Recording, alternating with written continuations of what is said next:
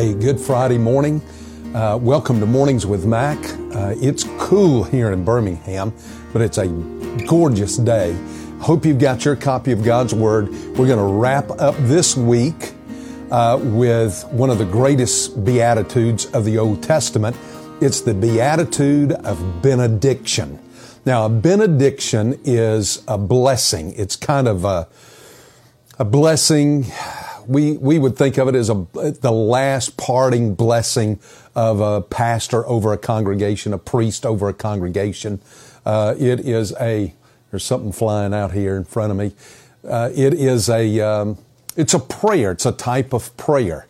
I'm going to take you to what we call the Aaronic blessing. It's really the blessing of God that God gave to Moses, that Moses was to give to Aaron, that Aaron was to use to pronounce over Israel, as Israel, we get the sense, as she was parting away, as she would leave these great festival days around the tabernacle. Aaron would stand up and he would pronounce a blessing over the people as they were leaving, as they were heading back home. So, take your copy of God's Word, go with me to Numbers chapter 6, which is where you find this great Aaronic blessing. Now, I started this week off talking about all the curses that you find leading up to the blessing, that first blessing that we came to, which was the blessing of Abraham. There are a lot of curses in history. There's the curse of Tutankhamun. There's the curse of the Hope Diamond. There is the curse of Otzi the Iceman. You remember they uncovered him and all of the curse that went around that. There was the curse of Tippecanoe. Tecumseh the Indian. There was the curse of, who can forget this, the goat and the Chicago Cubs. Well, you're going to come to the blessing now. At the end of this week, we come to the blessing of God on the nation of Israel. Now, next week, we'll pick back up with the Beatitudes of the Old Testament, these blessings, and we'll continue next week in this devotional. But I'm going to take tomorrow and Sunday off to do some study and do some work on some other projects that I've got. But let me take you this wonderful, wonderful blessing that you find here in Numbers chapter 6. Well, God wanted the people to hear this blessing. So listen to what he says. The Lord spoke to Moses, saying, "Speak to Aaron, to his sons, saying, Thus you shall bless the sons of Israel. You shall say to them."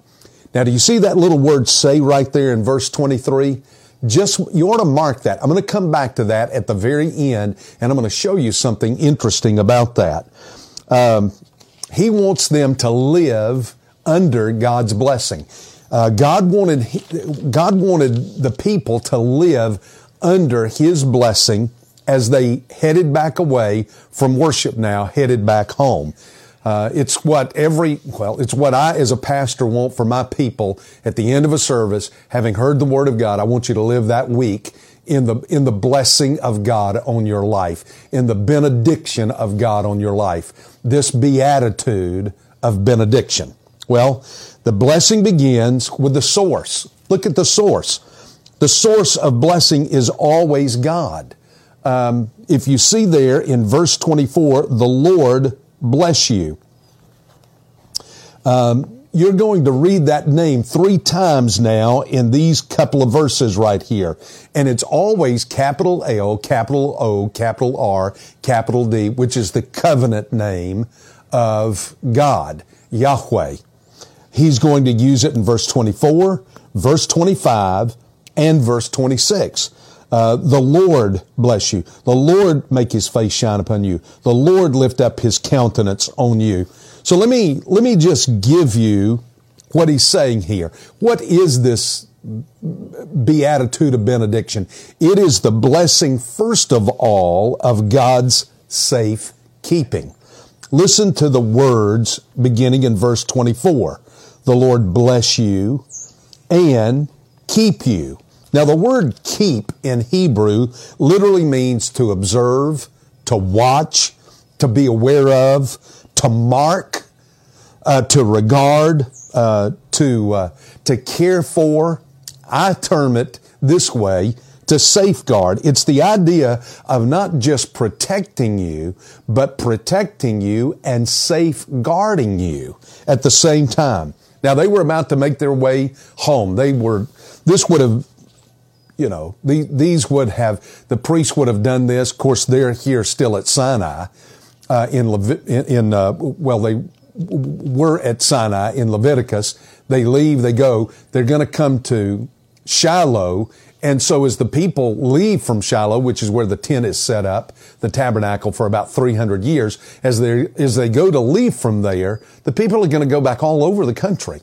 They're going to go extended miles away. They're going to go through dangerous territory. They're going to go through routes where there could be danger of animals, danger of people, danger of enemies, all along the way. And so the last thing God wanted them to hear was this, is that God's desire is that you, in your travels in life, and where you go in life, that you can count on the fact that God is going to safeguard you. Listen to Exodus 23:20. God promised the Hebrews that He would get them back home. He's going to give an angel. Let me just take you to Exodus chapter 23 here and verse 20. And listen to what He says. Behold, I'm going to send an angel before you to guard you along the way and to bring you to the place that I have prepared. Well, what God is saying in this benediction is this. I am going to go with you. I'm not going to send an angel to do it. I'm not going to send somebody else to do it, but I am going to do it. The Lord will bless you and the Lord will keep you. So there is the benediction. There is the blessing of God's safe keeping. Let me give you the second thing, and the second thing is this. It's the blessing of God's deliverance. Now note the personal pronouns in this. Look back at verse 24, 25, and 26. You're going to see this six times here. The Lord bless you and keep you. The Lord make His face to shine on you and be gracious to you. The Lord lift up His countenance on you and give you peace. You see that? 6 times. You. God wants you to understand that He's speaking to you. This is personal to Him. Each of these, verse 24 is divided into 2 parts. 25 is into 2 parts. 26 is divided into 2 parts. And the first part really sets up. The second part really kind of goes back and enforces what is said in the first part. So what you get here is you get a word about God's deliverance. The Lord make His face shine upon you and be gracious to you.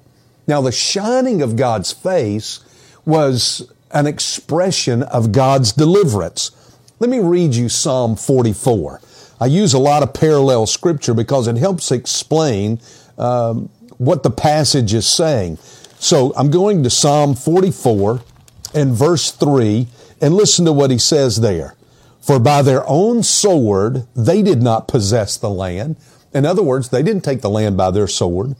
And their own arm did not save them. Their own strength didn't get the land and save them. But your right hand and your arm and the light of your presence, you favored them. You delivered them. That's what he's saying when he comes and he says that the Lord will come and He'll make His face to shine upon you. It is His salvation. And it says to be gracious to you. That is God's disposition. His disposition in the midst of delivering you is not one of frustration. I've got to go back and deliver them again. It's not one of aggravation. He's aggravated with you. Sometimes we think God gets frustrated delivering us, or aggravated or frustrated, or that He gets out of sorts. He does not. He is always gracious toward us. He is always gracious in His deliverance. When He comes to deliver us, listen, He's not angry about it or upset about it or frustrated or short or curt or rude about it. He is always gracious. Now look at the third part here. This is God's delight. When He comes and He says this, the Lord lift up His countenance on you. That is, I take it to be the smile of God. When God lifts up His countenance. When I think of lifting up the countenance of God, what I think of is how sometimes I'll take one of the little grandbabies and I'll pick the grandbaby up and I'll hold him up. That's the word. That's the whole concept of lifting your countenance up, is looking up into the face of the little baby as you're holding him up. That's the whole concept of lifting up your countenance. It's a delight. It's a joy. You do that when you are expressing your love on a little baby. And it says to give you peace. That word is shalom. That when God lifts His countenance upon you, He is passing along His shalom. Now, shalom means wholeness. It means a health emotionally and mentally and spiritually. That you are whole as a person. The wholeness of life. That life is well. Now look at verse 27. So they shall invoke this blessing right here. This beatitude of benediction is what the priest was to invoke. So they shall invoke my name. Now, to invoke a name meant to put your name on something.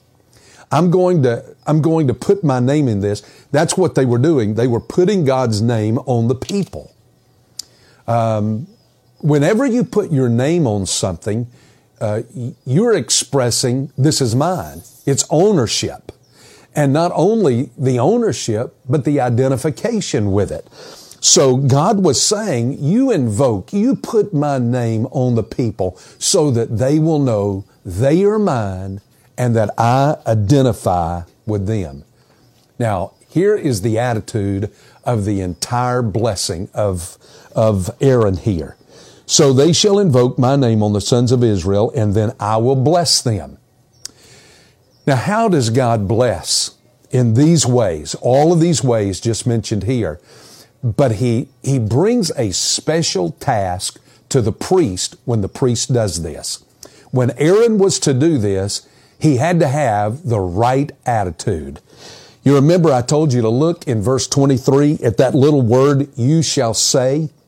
Now the rabbis point out that in that verb there is an additional letter, a vav, in the Hebrew. That's a Hebrew letter. And what that meant was this. The Talmud tells us that no priest could ever pronounce this blessing if he was sad or grieving. Do you see what God is doing? God is saying to the very priest that when you stand up and give this blessing to the people, you can't be in a bad mood. You can't have a bad attitude. You can't be grieving. You can't be upset.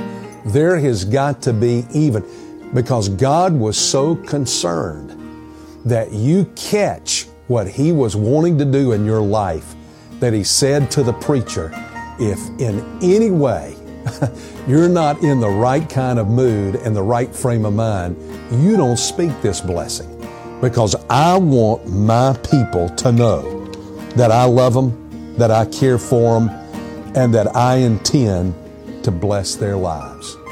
I want you to know God loves you and that God wants His blessing to be on your life. And so, for the rest of this weekend, I just give you this great blessing that we find in number 6. The Lord bless you and keep you. The Lord make His face to shine upon you and be gracious to you. The Lord lift up His countenance upon you and give you peace. God bless.